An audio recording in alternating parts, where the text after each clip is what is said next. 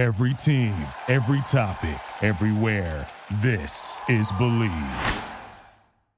Catch new episodes of The O Show for free, available on all audio platforms including Apple, Spotify, TuneIn, and iHeartRadio. For full video versions of the podcast, head on over to YouTube and StarWorldWideNetworks.com. The O Show is presented by Mayweather Boxing and Fitness. Mayweather Boxing and Fitness is an inclusive, high-intensity fitness experience developed by the champ Floyd Money Mayweather himself, the best group boxing workout in the market, Mayweather Boxing and Fitness. Oh, Jack O'Hara. Boy, you asking me some interesting questions, my man. It's a great question, Jack. Jack, hey, it's Josh Ryder. Hey there, Jack O'Hara. It's Johnny Damon. Jack, you had questions for me. Jack O'Hara? Absolutely. This message is for Jack O'Hara. Jack, how are you? Hey, Jack. Jack, hey, what's going on, man? How you doing? What's going on, Jack? Listen, man, you know, you asked me a couple questions. Broadcasting around the world. You're listening to The O Show. On the show and doing your thing. I mean, you've got some pretty big name guests. I've seen your stuff, so congratulations on your success. Jack O'Hara. Much nicer guy than Conan O'Brien, with much better interviewing skills. Don't forget to share this episode on your social media. Now, let's get to it.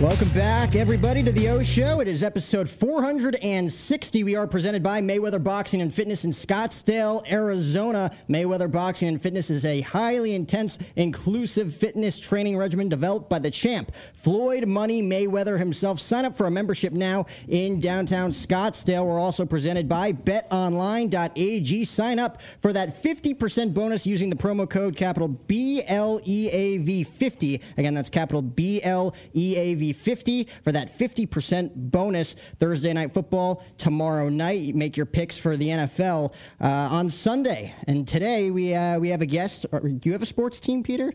Cardinals. Everything You're Arizona. a Cardinals fan. Yeah, because you grew up in Ahwatukee, right? Ahwatukee, yep. Ahwatukee. See, I'm from Jersey, so I have no idea.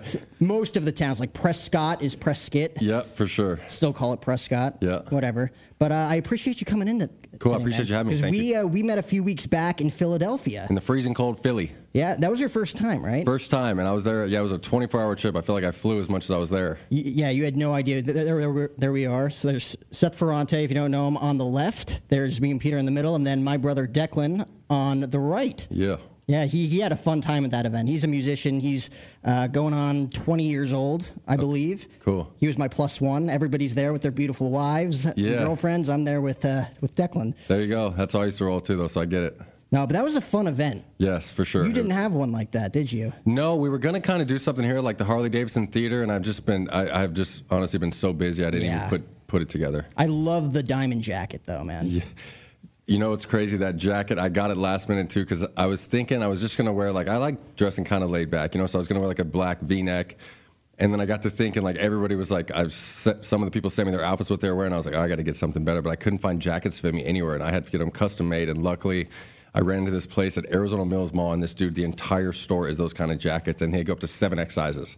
So then I get the whole outfit, and then Hannah's like, I'm not having you outdress me. So then we had to go take her back and re-get her whole entire outfit because she didn't want me to outdress her, but it worked out. Oh, man. Everybody was decked out, too. I went with, the business attire, just a suit. My brother's never worn a suit in his entire life. Really? He's just like, all right, I guess we're wearing suits. It's Hollywood-themed. That was a blast, man. I can't believe that was your first time out in Philly. First time on the East Coast, period. Unbelievable. Yeah. Wow. I mean, so growing up here, young age, kind of to give the viewers kind of a glimpse into Peter Meyerhoff is, your whole story, first growing up in Arizona, kind of going through the early stages and then eventually getting into what you ended up getting into. Yeah, so I had it all as a kid, a great family.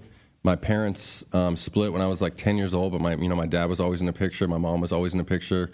Nothing to complain about there. And I was just a little athlete, I had a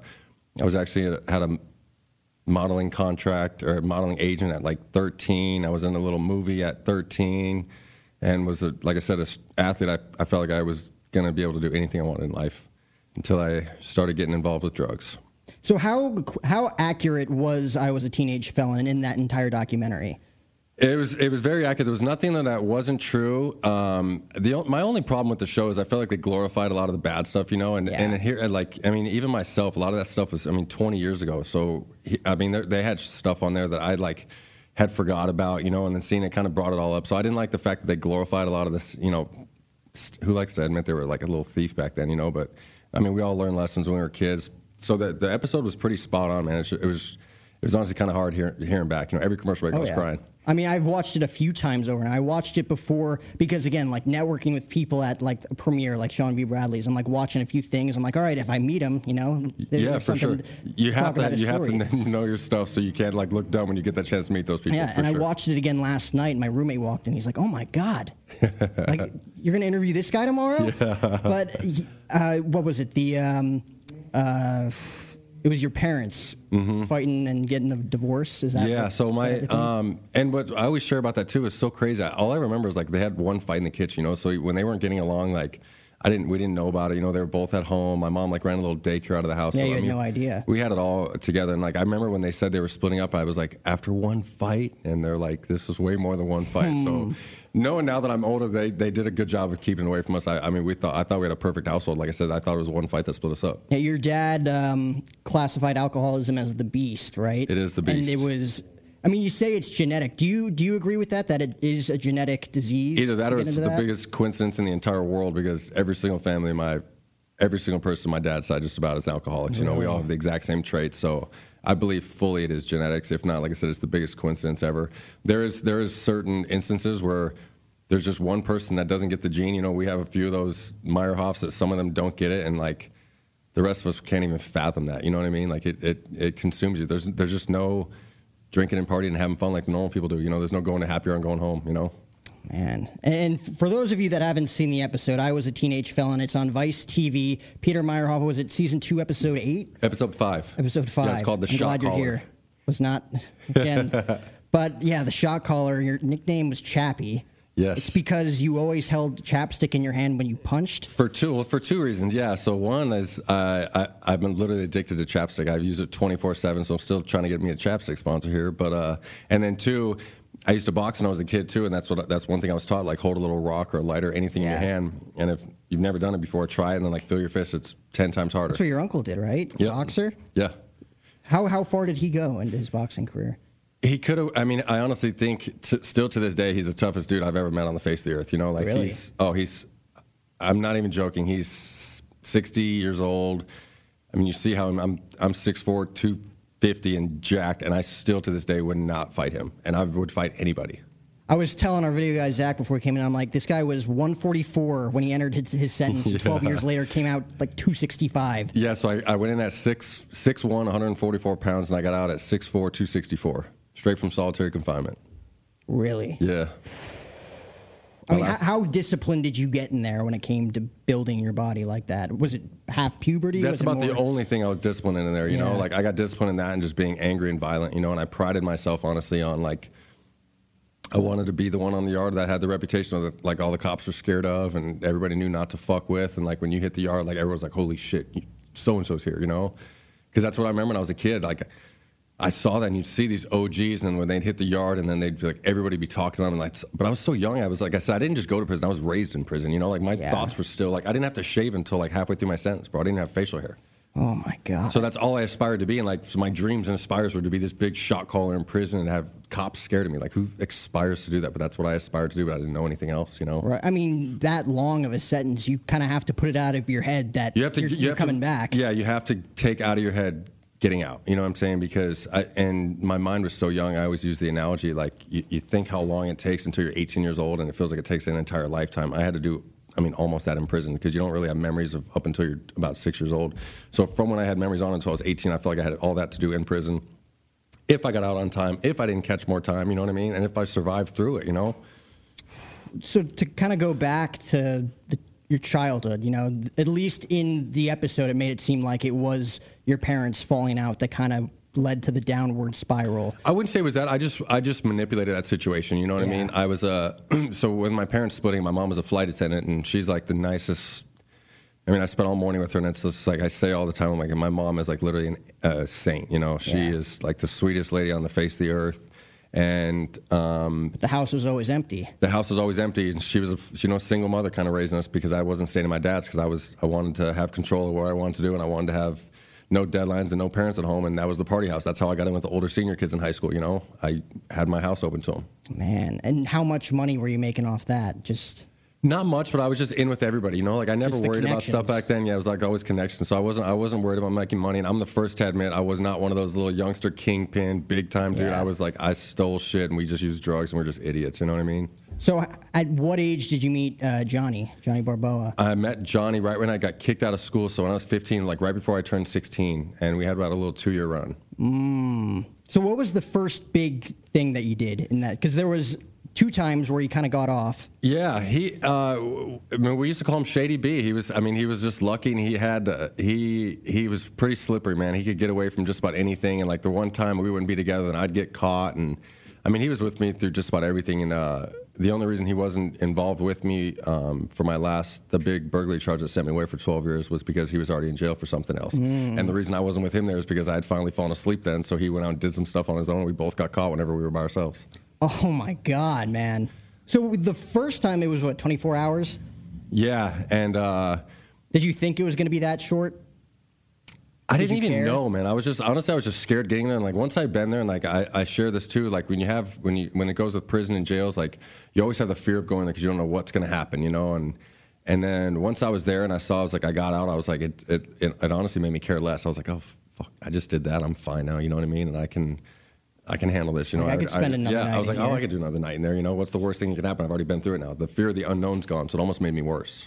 The stealing of the Mercedes-Benz was one that my roommate was like, holy shit. You know how we came up with that idea? There was the Gone in 60 Seconds movie that came out back then, and they were saying those Mercedes were unstealable because they just had low jack and they had those laser cut keys.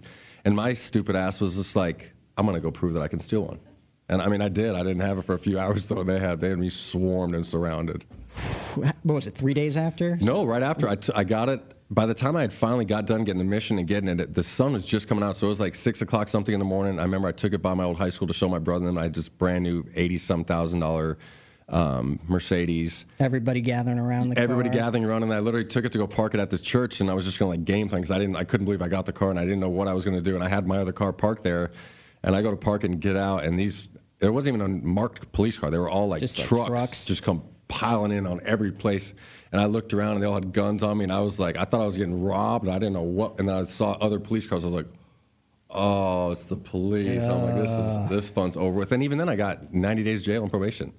It was kind of like Sean's story of like the machine gun getting put on the back of his head, and he's like, oh my God, it's over. And then he's like, oh, thank God, in a way. Thank God, but it's the police. I'm going away. Absolutely. Yeah, for sure. It's the same exact thing, you know, like, and a lot of people shared about that now too, when I talked to back then, they were, you know, when my dad had a real hard time with me going away for that time, and so did my mom, but they were like, at least he's safe, you know, like, and that's how bad it got to me, where they were just happy that I was locked up, I was safe, and they knew where I was. Oh, man. Was that within 24 hours, or was it like the next morning? No, so I got arrested that day, and then I ended up spending from that Mercedes when I spent 90 days in jail there, and that's when I got out on probation. And then right when I got out on probation is when we all decided to burglarize the house, and that's the one that sent me away for a long time. Yeah, I kind of want to get into that. So Todd Nelson, right? Yes. He was, at the time, probably one of the top 3 richest guys in the state of Arizona. Second highest paid person annually in all of Arizona. And what does he do? He was the president of University of Phoenix and Apollo Colleges. Yeah. And the only person that was higher than him was the CEO of his company.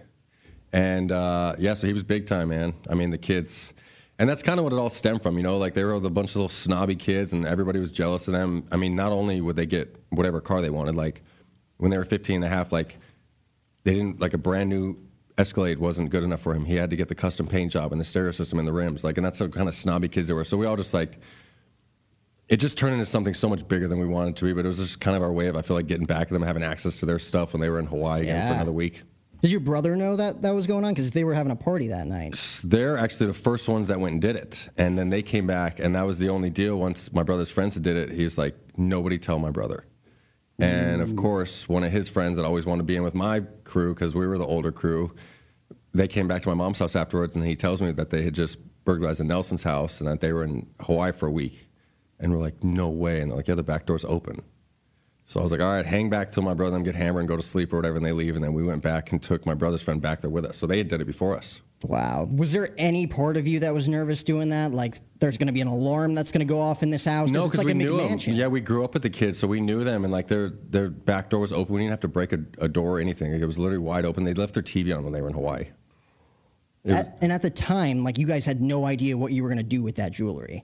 You knew that you wanted to flip it into more money. No, to be honest, I didn't even want to take the jewelry. I wasn't planning on it being a big burglary. I was planning on taking seriously. I mean, their house is 15,000 square feet. Like, they have an indoor full court basketball court with their name across the half court. Like, I was literally going to take just a bunch of nice stuff that I wanted that they wouldn't even have noticed were gone. So that wouldn't have been time to him to look for a snowboard. Like, where the hell's my snowboard at? You know, and his dad would just go buy him another one.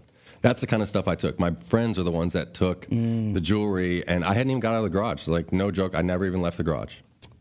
I remember watching it back. And I took the fall on it, yeah. I remember watching it back, and your mom's just like, he came home with these new gym shoes. I'm like, Jordan 1s, those things are like $500. I got 12 years in prison for Jordan shoes, Jordan sandals, some Jordan basketball shorts, a snowboard, and a drill. I got 12 years in prison for that. And how many days after that heist was it when you got busted? That was 3 days after, right? Yeah, it was pretty shortly afterwards. Okay. And we were just sleeping at my mom's house one morning, and you just hear it sound like they were like going to beat the door down. They were talking on the big megaphones, and they're like, Mr. Meyerhoff, come out with your hands up.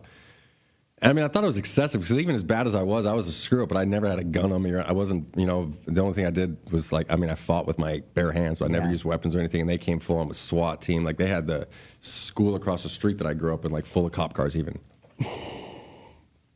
And how did they find? Because again, the episode "I Was a Teenage Felon" made it seem like your dad was the first one that was just like, I'm going to go return it. I'm going to give this guy a few calls. He wasn't answering. So what it was is my mom had kind of told him, like, hey, he's got a bunch of stuff here. Like, and she was always like leery because she'd know where it was. She knew I wasn't doing anything except I was a drug addict. And I'd have a bunch of expensive stuff. And I mean, she was trying to do what she thought was right as a parent. And she knew my dad was the only one that could kind of have any say. So me, because I was always scared of him, And she had called him. And then when I was out doing whatever we were doing with Johnny, my dad came back over, then he took all the stuff out of my room that I had stolen and literally went to give it back to them. And in that time, the police came and raided the house. And they even raided my dad's office, my dad's house, and my mom's house.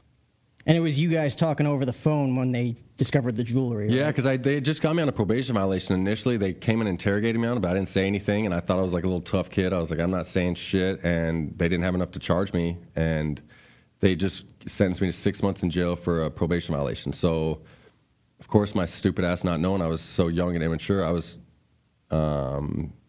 probably a couple months away from my release, and I was talking to one of my old ex-friends, RT at the time, and he's like, asked me if we still had the jewels, and I was like, yep, still got those. We were talking about how we were going to be balling when I got out, and it was all meant to be, but that was my mindset. And then literally 2 days later, I go to call my mom, and she's like, can't say a word on the phone. I was like, and I'm like telling her, what the hell is wrong?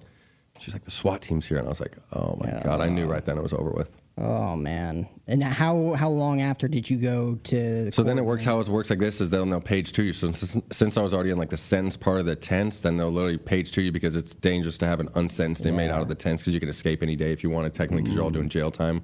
So then they put you back in like the regular housing, and I fought my case for another year. So I was in county jail close to 2 years and hit prison, I think, right before I turned 20 years old. And I was still only 170 pounds, Yeah. Again, like that, you almost doubled your size by the time you got out. Just about, and I looked double the size. Do you think you'd be as big as you are now if none of that happened? I don't think so, because I don't know if I would have got into working out, I hated working out at first. Like, seriously, I was never one of those dudes that liked working out, It's a passion I developed in there, but, like, you have to. There's mandatory workouts. When you're on the higher yards, like, there's black and white rules, and everybody works out, everybody goes to rec, and so that's when I developed my passion. Just once you kind of start seeing a little size, and that's how you get hooked, yeah. Yeah, and then especially in prison, you want to be a big, scary-looking dude, so that's kind of what I strive for. So I acquired it, and then I don't think I would have if I didn't go to prison. Any performance enhancers? No, nothing like that. That's awesome. Yeah. Man. So it took you, 5 years to become the head honcho in there? Yeah, 23. When I was 23 years old is when I ran my first 4-yard. And I remember we were sitting there, and they had rolled up the dude that was running the yard for something. Rolled up, which means that they take you off the yard. For a lot of times, if you call a shot on somebody and it's really bad, then they roll up who they knew called the shot. And I remember they took him, and I was sitting there thinking, damn, I wonder who's going to run the yard now. And I was like thinking, I'm the toughest dude here, and I was just like, I just kind of made up my mind that I was like, it was between me and this other guy, and I was just like, I'm gonna go let him know this is my shit now, and that was just out of respect because he was older than me and done a lot more time. There was not a chance the dude could have whooped me, but like I was just kind of having a little bit of respect, and he honestly didn't really like it, so I took that as like almost disrespect, and I kind of flipped, and I was like, all right, this is my freaking yard now, What was the sucker punch quote? Do you know why they call it a sucker punch? No. Because you're the sucker if you get punched. That's an awesome jail quote. And I'm not even joking. That's the first thing they told me when I got to my house. I was like, holy shit, this is the wild, wild west here, But thank God I knew how to box. So literally, thank God. How short into that sentence did you beat that guy up that was kind of just getting in your face? Within the first few weeks, like less than a month, and it happened to be the guy running my building. And I didn't even know shit at the time, really. I just knew he was a dick to me. He didn't like me. I was a little young, so I liked rap music, and that's totally frowned upon in there, and he didn't like, and he's kind of just how I was at the end of my sentence. He'd been down for a long, long time, and he was just bitter and didn't like youngsters, and that's how I was at the end of my sentence, and I made it a point to, make him be the first example that I wasn't like this little gay pretty boy from Awatuki that they thought, because they come to find out they did think that, because I had like long blonde hair, and I used to model. I was a little bit pretty, but they used to always make fun of me for that. How early did you get all the tats? Pretty early on, that's like the first thing you do when you come out of the prison sentence is like, oh my God, I need prison tattoos like these guys. Like I'm covered in tattoos, and when I walk the yards I was on, it doesn't even seem like I have a lot of tattoos, Seriously, like their fools are like slung back in there. What do you think the most dangerous thing you had in your hand once? Because you said you always had something in your hand. I would always usually just use a chapstick, because a lot of the times on like 4 yards and stuff, like the yards I was on, you have to go in and out metal detectors anytime you leave your building and run. So like, it just makes the punch harder, or is it like? Yeah, because it's not like brass knucks or anything. No, like that. not at all. Because like if you notice if I'm going to press my middle finger like this, it gives a little bit. When you have that thing right there, there's no give on it, so it literally makes it like a rock. You ever break your hands? Oh, all the time. That's why I used to always share at the end. I didn't even like fighting, because no matter what I'd lose, because I would always break my hands. Wow. How much of a disciplinarian was your dad? Because again, like your mother was the happy, loving mother. Mm-hmm. Where like in most families, right? Yes. The mother's the loving one. The father he's forced to be the bad cop, right? For sure. And that's exactly how they are. I mean, now I always say this, like my dad still can be a dick to me, like we're not even talking right now, because he's like, they're the exact polar opposites with that. And I see that a lot of times. My mom is like the sweetest lady, like never say anything nice. Like she doesn't cuss, doesn't do anything, like doesn't even, I mean, she drinks, but like she'll have a half a glass of wine and checks like she's tipsy, And then my dad is like the exact polar opposite, he's like cut and dry, like, but look at me, and I'm 36 years old, completely successful by myself, and I still get nervous on the phone with my dad sometimes. So I'm like, he's going to be a dick or something, so. Really? Just like walking on eggshells? Sometimes, yeah. And it's just, and that's another genetic thing. It's kind of like a Meyerhoff characteristic, I feel like we're all like that. A lot of my family is all the same way with that, we're a bunch of big, and I'm big, but I'm not even like big for my family. Like my dad's 6'2", 6'3", and he's the shortest of 6 brothers. His sisters are like 6 foot and 6'1". Like Meyerhoffs are huge. Yeah. Did your brother get into the big fitness game, or is he none of the different? above? And we always make fun of him because he is the smallest Meyerhoff by far. He says he's 6 feet tall. I don't know. He might be 5'11", 6 feet with shoes on. But yeah, he doesn't work out. But he also has the brains of the Meyerhoffs. He is super, super smart and very, very talented. I mean, I would give anything to have his brain. I thought it was awesome for you to have your family on those first few episodes of the podcast. A lot of people like that, and I kind of just got a lot of feedback from different people, and a lot of people kind of want to know the full story and the rundown. So why not? I mean, there's no one better to give it than them, because even people now can see me now and they can't even believe like what I did or all the bad shit I did before. So I kind of wanted them and I talked to them before we did every episode. I was like, yo, you have a free pass. Say everything you want. Offend me. I expect to be offended. Like I want to be honest and real here. And they were, and it turned out really well. Yeah, that's Roll Call with Chappy. If you guys want to check it out, Apple, Spotify, all those podcast platforms. YouTube, too, everything. There you are right there. There's your studio. Again, plenty of room for a couple of drinks. Some First Form. Yeah, right. How'd you get hooked up with those guys? It's a huge brand. Huge brand, and it's not only like a awesome supplement brand, but it is like the company, their motto, everything is like what I'm about, and I had been a huge fan of theirs forever. I follow a ton of their athletes. And luckily, I did another podcast a few years back. And Emily Hayden, who's one of their big-time athletes, found me on there. And you know what's crazy? I think to this day, she's probably the first big time person that reached out to me, and I was like starstruck. You know what I mean? Really? I was like, because I'm still used to prison, and I was in the car business, so I tried to do kind of motivational stuff just because I wanted to inspire people, but I was like still working a ton. I didn't know, really know where to go with this. I honestly didn't even believe in social media until the last few years, until I saw these people making money doing all this stuff, and I was just like, all right, I'm going to figure this out. You know, there's not a chance that dude's more talented than me or will hustle more than me. So Emily Hayden was the first person that saw me on that and then asked me if I was ever in LA, if I'd come out and do her podcast. And I was just like, holy shit, you know what I mean? And then I honestly think that's kind of a light that set off me, that I was like thinking, dude, I can get these people to like buy into my shit, you know what I mean? Like Absolutely. We're not, but I always, and it's crazy is what I share about now is like, you can't put yourself in the box, but I put myself in the box, you know what I mean? I thought that because of my prison past or my drug use and all that stuff, like I was in a different league than them, and we're not, you know what I mean? The only reason I would be that way is if I told myself I was in a different league than them, you know what I mean? And they were better than me, which isn't the case for anybody, you know? Do you stay in touch with any of the inmates that you built relationships with? Honestly, I do when they get out, and it's kind of tricky right now because my podcast, I'm working with like the director of parole and like all the big wigs in Arizona to try and get my podcast for the inmates that never played on their iPads, and I'm trying to get a couple other programs in there, so I'm gonna start talking in there because I speak to them when they get out in orientation now. And it's kind of tricky, so I had to cut off a few friends. And it's all about positive stuff. You know, I have a good friend in there. He's been in there 21 years straight. We grew up in there since we were kids together. And he wants me to like, pass this message and do this. Can you call this guy? And I'm like, I finally had to tell his mom that as, tell him I'm not talking to me anymore. I'll help him out when he gets out. But I don't do that stuff. Like I'm a change, literally, and not to sound cliche, but I'm 100% change man. I don't do illegal stuff. Yeah. I seriously don't jaywalk. I don't do nothing wrong no more, man. Like I'm scared to, you know. I don't have the luck of anything bad happening, and I just don't play with that shit. So, and here's how I look at it: they can be offended all they want. If they were living my life, they'd be doing the same damn thing. Yeah. I'd hope they would at least, you know. Right. I mean, some of them have to be thinking like, oh my God, like you said, everybody I think needs to get on. Unfortunately, whether you like it or not, if you're building a business, building a brand, trying to get your story out there, you got to build a social media influence. Yep. You know. And it's so I was so mad at myself because like for years I made fun of everybody with Instagram, and I thought seriously when I got out of prison I thought it was the dumbest thing. I was like, I cannot believe people waste this much time on this stuff.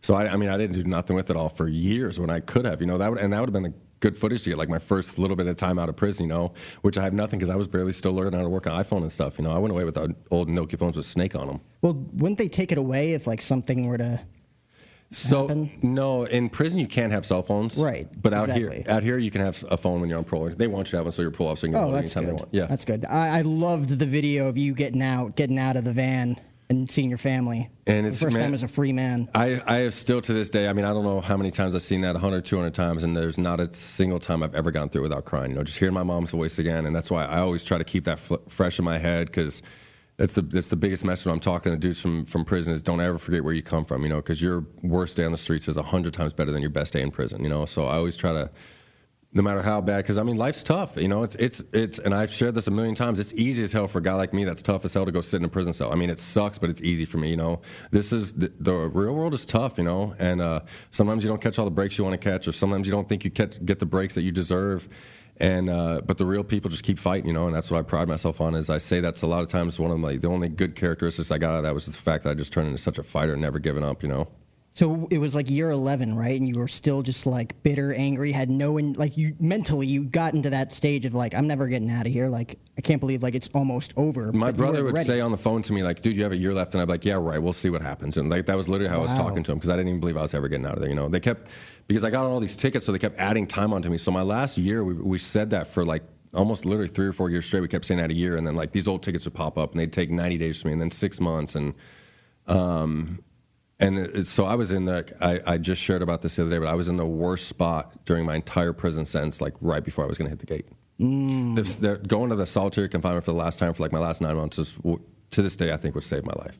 How much visitation did your family get? Like, what was the consistent rate? So they would always visit me for the most part, any chance they could. And we had, usually you get visits on the weekends. A lot of times I was in trouble though, so I'd lose my visits. Or I had, when you're in max, it's during the weekdays, you only get 2 hours, so it's all behind glass. And there you can't even hear because everybody's like screaming through this plexiglass. Like there's little things about prison that people don't understand, that they don't get. So a lot of times they wouldn't come visit me there. And then when I was in trouble, I had years where I couldn't even get a single visit. Oh my God. What was the worst thing you ever did in prison? I can't talk about that, but I did. Really? Yeah, we It's did some that bad bad? stuff in there. Yeah. I mean, you're the shot caller. You're the guy kind of running the yard. Yeah. I mean, have you ever seen the movie The Shot Caller? No. Oh, I'm going to. You're gonna I'm watch going it. to tonight. It's on Netflix, and there's not a more real, true story. And I feel like that guy's life was my life story right there. You know, he got a DUI accident, was a successful finance guy, and then caught some time on the yard from getting into a riot. And I mean, that's how prison is. And I was on the most violent of the violent yards. There's not a bad gangster yard in prison that I wasn't on. You know, like. So yeah, very like as bad as stuff as you can possibly imagine happens on those yards. Like dudes get their throats slit open, eyes stabbed out, like the worst of the worst. Were you clean in prison, or was there drugs involved? Huge drugs, and like I said, I was strung out before I went. So luckily, when I went to the hole, I think I was back down to probably 180 pounds, and I'm 8-9 months to the gate, and that's how I was. I was literally strung out of prison. I wasn't even running that yard because I was like so done. I was just getting high every day. I was just like hated my life, and like I was gonna go home, but I didn't feel like I was going home. And I was seriously, I was depressed, like really depressed my last year or so in there. And yeah, that was by far the worst, man. Well, it was weed first. That was the first quote-unquote drug that started it, right? Yeah, weed was the first thing for me, but weed wasn't really my thing, you know. The hard drugs, what did it was meth and heroin. But heroin is so there's a 4-yard, there's 100 dudes on each side of the building. I would literally say probably 92 or 94 of them slam heroin. Really? On the high yards, everybody is, because most of them are never going home. You know, like it's a perfect drug for prison. Just slump out for the rest of the day. Because you can just nod out and just watch TV in your cell and nod out for the whole day. So it's like a day you don't have to do. So that's what heroin's huge. I'd never even seen heroin before I went to prison. I never saw a needle. I had never seen heroin, nothing. It was all the first time for me. And just like the drugs for me out here on the streets, when I saw them, like the heroin was the same thing for me. You know, I got talked into by some OG because he clearly wanted me to get the dope for him, and that's how they do. They just use up youngsters in there. And so I got talked into doing it. And he's like, just trust me, you'll love it. You'll love it. When was the first time you tried meth? That was at 15? Yeah, 15, 16 with Johnny. Yep. Oof. I tried ecstasy, meth, smoke crack. Did shrooms. I literally all those drugs in one weekend for my first time ever, and that's why I say it was that was a regular weekend for Johnny being there. His crew that I started hanging out with. Man, what was the house where you guys would trade goods for drugs? Was it the dope house? Yes, that's what it was called. Yeah, it was Johnny's old uncle, and so this night we stole the Mercedes was the first night I had found bolt cutters, and he had literally cut a lock in front of me, and I had never even seen or heard of those things. And I was like, "You're fucking kidding me? Those can do that?" So I was like, "Give me those and let me have at it." And that was like kind of what we did. We literally had a contest. We were going to see who could steal the most stuff. And I come back with a brand new Mercedes. I was like, I won. And I pulled up in his driveway, like literally. That's the first stop I went to. I pulled up in his driveway and he sees me on security cameras. He goes, what is this car? And I was like, I stole it last night with those bolt cutters. He's like, get this thing out of my house. Get away from here. Man. And luckily, I think the cops even followed me to his house, you know? Yeah. I mean, were you smart enough to retrace or like cover up your tracks on the way out? Or did you literally just start that car and leave? Started that car and peeled out. So the gate was wide open. I had to cut Everybody I had to cut the gate open with the bolt cutters. Yeah. Because there's big swinging fences, so I had to literally cut the gate with the bolt cutters. And I was so weak, I had to plant one of the bolt cutters on the ground and press it down like that because I couldn't even cut the chain. It was like one of those thick chains. Was it in the middle of the night or late at night? So I started in the middle of the night, but I had to go get the lockbox off the window, take that, and then I had to go get that open. So I took that back to over by my high school, slammed that on the ground like 8 or 10 times, and finally the key comes and pops out. And then I started getting paranoid. I was like, all right, where am I going to park my car? So I parked like a mile down. I ran along the side of the freeway in the dirt with literally a paintball mask on and ran almost a mile just to this thing. And that's when I cut the chains off and got in the car and just sped out of there. Went straight to my dope dealer's house on the south side. Oh, my God. And that was just 3 months, right? That was the 3-month sentence. Yep. You're like, honestly, like I could continue doing this. Like your mentality did not I thought shift. it sucked, but I didn't think it sucked bad enough to get me to like deal with my addiction. You know, like I wasn't. Who's ready at 18 years old to say like, because you think the fun's over when you stop drinking. You know what I mean? Like who's ready to give that up? So as much as I knew it sucked and I had a problem, I wasn't ready to give up all the supposed fun I thought I was going to have at that time. You know. Ooh. Who is the most vicious person that you were in prison with in that 12-year sentence? There's a guy that's he's slammed down right now and he was doing 16-year sentence, and they found him guilty from straight murdering somebody on the rec field there too, like literally as bad as you can possibly imagine. And then he ended up getting a natural life sentence. And I mean, there's certain people in there, man, they don't even think of life like it's a human life, like it's a fly. Like I've never came across dudes like I was around in prison. And I remember sometimes I'd have a conversation and I'd go sit in my cell and I'm like, how do these people think like this, you know? But I lived there, so like it kind of warped my thinking, like kind of thinking that stuff was right, you know? You had no choice but to level yourself up and work your way up, or else you were just going to feed into it and be one of the guys, you know? If not, if it's that or you're just going to be a lame. And like I was never okay with just being a lame nobody for 12 years of my life. How long did it actually feel like? 12 years. It's so crazy, man, because it seems like so long, but honestly, like the middle is like such a blur because I always say this, the toughest part's the beginning and the end, because when you're first going in there, you're a kid, you don't know, like I remember being on the phone with my mom and when I was in the county jail, and she said she was going to Applebee's. And I was like, you're going to Applebee's and I'm in jail right now? Like I was like crying. I was like, how are they going to a restaurant right now and I'm in jail, you know?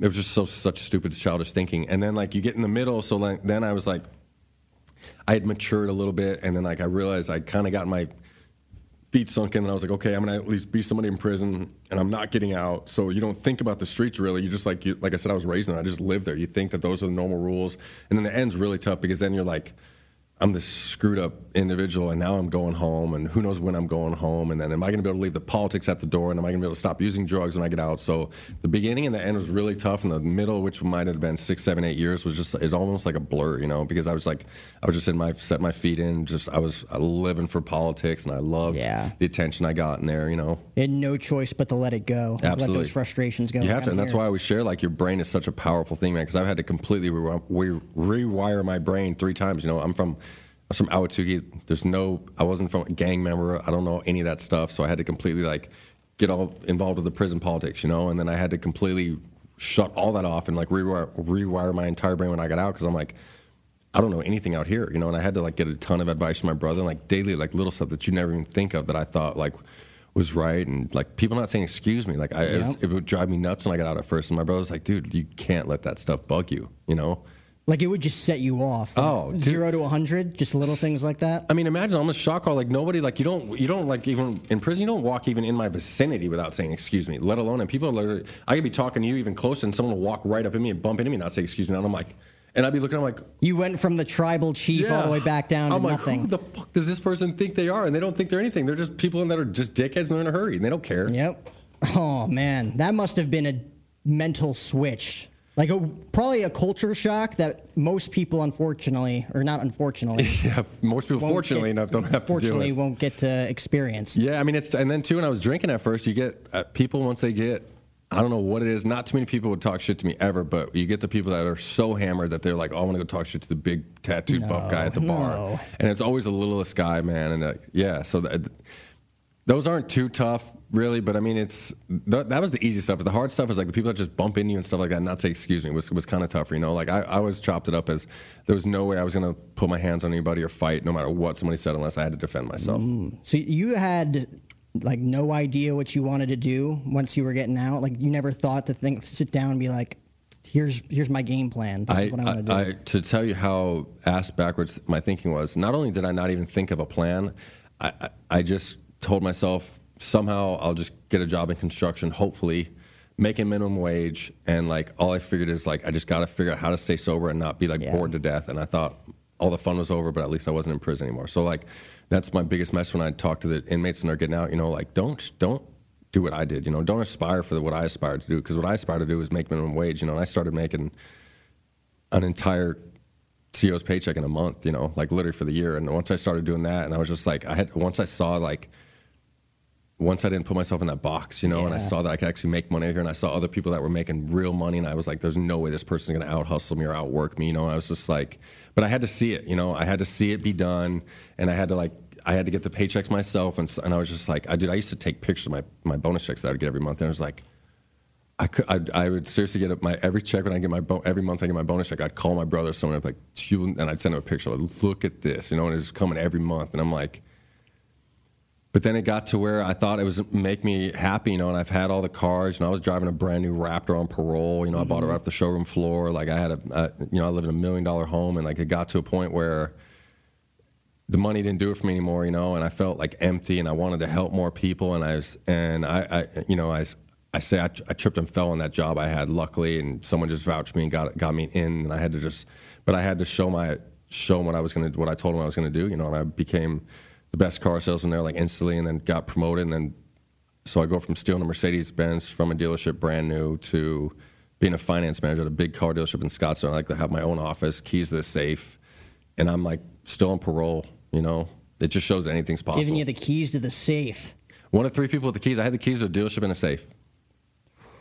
I'm one of 3 trustworthy ones that has to double sign when they drop money in the safe, What do you think made you such a great salesman? Do you think it was the background, like the experiences that you had leading up to it, or do you think my back's against the wall, I have to be a good salesman? All of the above. And I think I always like talking to people. That's what I do. That's what I talk about here. I was like, I'm a networking king. People can't fathom how short I've been out of prison, how many people I know out here. But I talk to everybody everywhere I go. A lot of it, I think, is from I spent so much time in a cell by myself, and I was just lonely and bored, and I'm taking full advantage of talking to people now. And the other thing is, I would always just remember when I was sitting in those like maximum security cells, and it was so small I couldn't even do a push-up next to my bed. And I remember looking at those bars, just thinking how much I wish I could be mowing the lawn right now or doing the little stuff that I used to bitch about doing. And I just put that into sales and just didn't give up. And I just literally completely switched my addictions from a drug and alcohol addiction to I got sober and I just got a money addiction. So it was just a perfect combination for me. I lived at the dealership. And I went from never making, I have an 8th grade education. That's the only job I've ever worked, and I don't even work there anymore. And I went from, never having a job in my life to I made 10 grand my second month selling cars, made 100 grand my first year there, 200 the second year, and, it kept going up, and then I walked away after 5 years. It's like almost as if something clicked early on. It's kind of like the same situation with Sean. Like he had the talent. He knew how to sell. He was just doing it the wrong way. If you like nudged yourself a little bit over.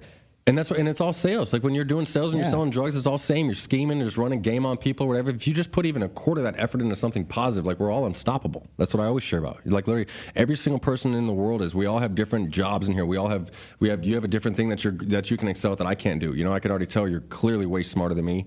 And I could look at it as like mad that I'm not as smart as you, or I could look at like my angle's just another avenue. And once I find that thing and you can actually.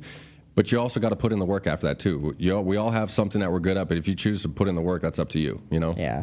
I appreciate the kind words. For sure. I don't think Zach thinks I'm smart. I can tell you guys are both really smart. Zach, do you think I'm smart? You can't hear him. He's muted. For good reason, too. Yeah, right. My favorite part about going to Sean's premiere was that they showed your preview for your episode going into it. My brother was like 3 whiskeys in, and you're telling the story about how you were signing or going through the interview process of getting into the car dealership. Yeah. You first get out, and you're like, what was it like? Have you committed a felon in the last 10 years? And you didn't even have to admit to it because it was 12 years ago. It was funny because I had to ask him because they had gotten in, they knew about my past, and then he's like, just fill out the application so they have it for their file. And I'm filling it out, and it gets the felony. It says, have you been convicted of a felony in the last 10 years? And I went to go ask my buddy Chad. I was like, hey, yo, what do I put here? Like, they know I'm in prison. I don't want to lie, but it's been 12 years right now. He goes, just put that you were convicted and put the date on there. But yeah, big shout out to my boy Chad Seymour.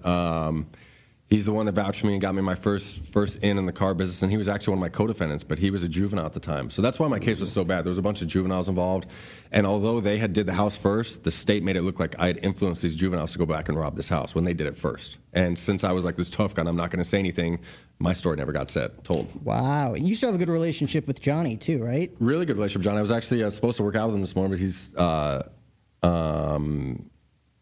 Oh, I was going to get rims on my car. If not, we're supposed to work out this morning. Right. Yes. Wow. And you guys reconnected and you had separate meetings, right? Separate. Do you want to hear it's a funny story how we reconnected? Absolutely. We always love funny stories on this show. So me and Johnny, one of our other things we'd do back in the day, we'd go to the mall and like literally just jack stuff from the mall. Like whether it was we go to Dillard's and we'd get an entire armful of clothes and run out the store with them. Like we did the dumbest, craziest stuff. And that was what I wanted to do. My brother always asked me what I wanted to do when I got out of prison, to just show you how like just dumb my mind was. I wanted to just go to the mall. I'm 30 years old. And I wanted to just go to the mall. He takes me to the mall, and I can't even last 2 seconds in the mall. I'm like almost like I'm gonna have a panic attack. There's too many people there. But my first trip at the mall, I run into Johnny B. And I swear he was about as skinny as he was before I went away, except now he's covered in a bunch of prison tattoos. Yep. And I was like, Johnny B. And he didn't even recognize me really. And he's like, oh my God, Pete. And it was like, I feel like I could see in his eyes like how much like he knew he like let me down, and like he did not want me to see him that way, because I would just gone away for what felt like a lifetime, and I get out and he's at the same mall doing the same stuff we used to do. And I told him, I was like, dude, what are you doing, bro? Like, seriously, get it together, you know? And he's like, and he said the same thing. He's like, I'm just doing this one thing, I got it, you know? And I literally cried, man. I was just like, I don't remember what I said, but I cried, and I was just like, I was honestly bummed out, you know? I felt bad that he was like still fighting this addiction disease. And then I didn't talk to him for over a year until I actually went to a meeting, and then I run into him. I'm at a church going to a meeting with my dad, and I see him there, and he's still wearing a wife beater, and he has his little backpack with him, which is how we used to always travel. And I'm like, Johnny B. He's like, what's up? And I was like, what the hell are you doing here? And he's like, I'm going to a meeting. I was like, what the hell kind of meeting are you going to? And he pulled out his big book out of his backpack, and I'm like, you are kidding me. He's like, I just got out of rehab. He put himself in rehab. And I was like, no way. And I was like, Dad, guess who this is? My dad didn't even recognize him. And the last time they saw each other, my dad was literally, we got a high-speed chase. My dad was chasing us. Yep. And I was like, this is Johnny B. And my dad was just like, no way. And I mean, to this day, he's been sober since then. He's coming up on 3 years sober in April, doing the exact same thing I did, man. He's at the, I got him hired at the dealership. And I'll tell you, he was so bad, just to show that anybody can change, you know. Like I was always tough and gangster, and Johnny was like the next level. Like seriously, there was stuff, and he'd probably say the same thing about me, but that's how I viewed him. Like there was certain stuff that he'd do that I was like, I'm not doing that, you know what I mean? Or or if he would do it like it was another walk in the park, I'm scared to death, nervous, and he did it. And he asked me for a job in the car business, because he couldn't believe he saw the truck I had, and like I went and gave him some brand new Jordans. I got out there brand new in the box, I hadn't even opened yet, and I gave him some money. And we started going to meetings together, and he's like, asked me what I'm doing. He's like, do you think there's any way you can get me a job there? And I was like, yeah, right. There's no way I'm vouching for this dude, you know? Yeah. But I talked to a couple like older dudes that I like look up to a lot, you know. My sponsor's one that I bank a lot of ideas off of, because I still need help on a daily basis, you know, with making decisions. And I was like, yo, Johnny asked me for a job. He's like, how do you feel about it? I was like, honestly, I'd love for him to work here, but I just don't think that. I was like, there's no way he's going to stay sober, you know, and I don't want to have that on me.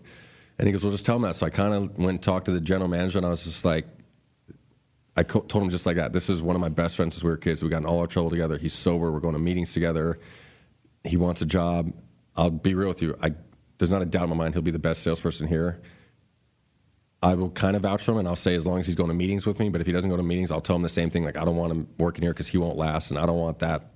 I didn't want to screw up what I had in my name. I had a pretty good spot, and I felt like I was very, very lucky to have that. You know? Big shout out to Josh Spencer, who's one of the only guys to take a chance on me when I got out. So him taking that chance on me, and then I got Johnny in there, and he did exactly what I knew he'd do. He literally murdered it. It's that mental switch, just that slight little push. When you turn the bad stuff into little stuff, you don't even have to work as hard, and it comes naturally to us. You know what I mean? And he's like, dude, he's killing him. He has a home in Arcadia now, drives a Benz, like literally like just where I am in life, just a few years behind me, you know? So he's one of the sales managers there. He still ain't made his way into finance, so he ain't that good, but. Not yet. I had to take a shot at him for that one. I made it in finance in like literally about a year, bro. It was like unheard of. I forgot you guys stole from your dad. We stole from everybody. What would you steal from your dad specifically? Anything we possibly could. I mean, I even stole, my dad had, just to show you how bad I was, he had a coin collection of like old, like very expensive coins. Those things are expensive, yeah. I got rid of them for like the coins they're worth. I mean, if there was a quarter that was worth like $100, I literally got rid of it for a quarter because it was a quarter. We stole his entire coin collection. Like anything possible, we would steal. My dad had to put a front door lock on his bedroom door, like with an actual key in the house. Imagine living with your son. You have to lock your door like that, you know? But it shows anything's possible, you know what I mean? Like I'm an example now for people, and I work with kids now, and I speak out of the high school that I didn't even graduate from. I didn't even complete a freshman year of high school. Now I go back and speak to the kids, you know? And I cry there. I cry every single day. I've already cried twice today, just so you know, if we're keeping track. It's good. You're in touch with your emotions. And I have no shame in my game. I'm done trying to play the tough guy shit. I try to pride myself on just being as real as it gets, man. Do you have any specific, obviously you got a lot of big names coming on the show coming up, but do you have any like dream guests that you'd love to pick the brain of? I was just on Bradley podcast. Yeah. I want to have him on my podcast. Couple of big names. Emily Hayden, who's the first one that got me in touch with First Forum. She's coming to town for a big event this week and actually staying at the house of me and Hannah. And so I'm going to interview her. hoping to steal Jason Poston, who we've already talked, and he's coming to town this weekend too, so I'm hopefully going to interview them too. I mean, the next dream guest would be Andy Frisella is my number one dude in the world, you know. I want to go on the Joe Rogan show, but other than that, I like a Max Crosby, who's, I don't know if you know, and Darren Waller for the Raiders. They're both in recovery and are very outspoken about it. So I don't just want to get the big celebrity names. I want to have like the cool story behind it, and like do some firing that'll actually help people you can go back and forth with, and actually because I know me, I know a ton of big name people that I could have already had on my show, but I want to do like a show that's my show is built to help people, you know, and to show them it's for people that had their backs against the wall and thought they had no chance of life, and then you can come out of that and like turn it into this, you know. Well, that's Roll Call with Chappy. Again, available on all podcast platforms, Apple, Spotify, you name it. You guys on YouTube, right, with video? Everything, yep. Roll Call with Chappy. Peter, thanks so much for coming on the show today, Absolutely. Man. Thank you for having me. It's my pleasure. I hope we can do this again. Hopefully we can get Hannah in here, too. Absolutely. I loved that podcast episode that you guys Hers did. You went gotta check nuts, out the man. latest episode. Yeah, and shout out to her. She, you know, people ask how I did 12 years in prison, and she lost 3 different siblings 3 different times to drugs and alcohol, 2 brothers and a sister. Yeah, it's amazing. So hopefully you guys will get to hear it on there. If not, she was my latest guest on my podcast, and her episode went nuts. Guys, you got to check out that episode. Again, Roll Call with Chappy, Peter Meyerhoff. This was episode 460 of the podcast. We are presented by Mayweather Boxing and Fitness in Scottsdale. Remember to make your picks at betonline.ag by signing up for that 50% bonus. That promo code is capital BLEAV50. Zach, hit the lights, man. Thank you for listening to Believe. You can show support to your host by subscribing to the show and giving us a 5-star rating on your preferred platform. Check us out at Believe.com and search for BLEAV on YouTube.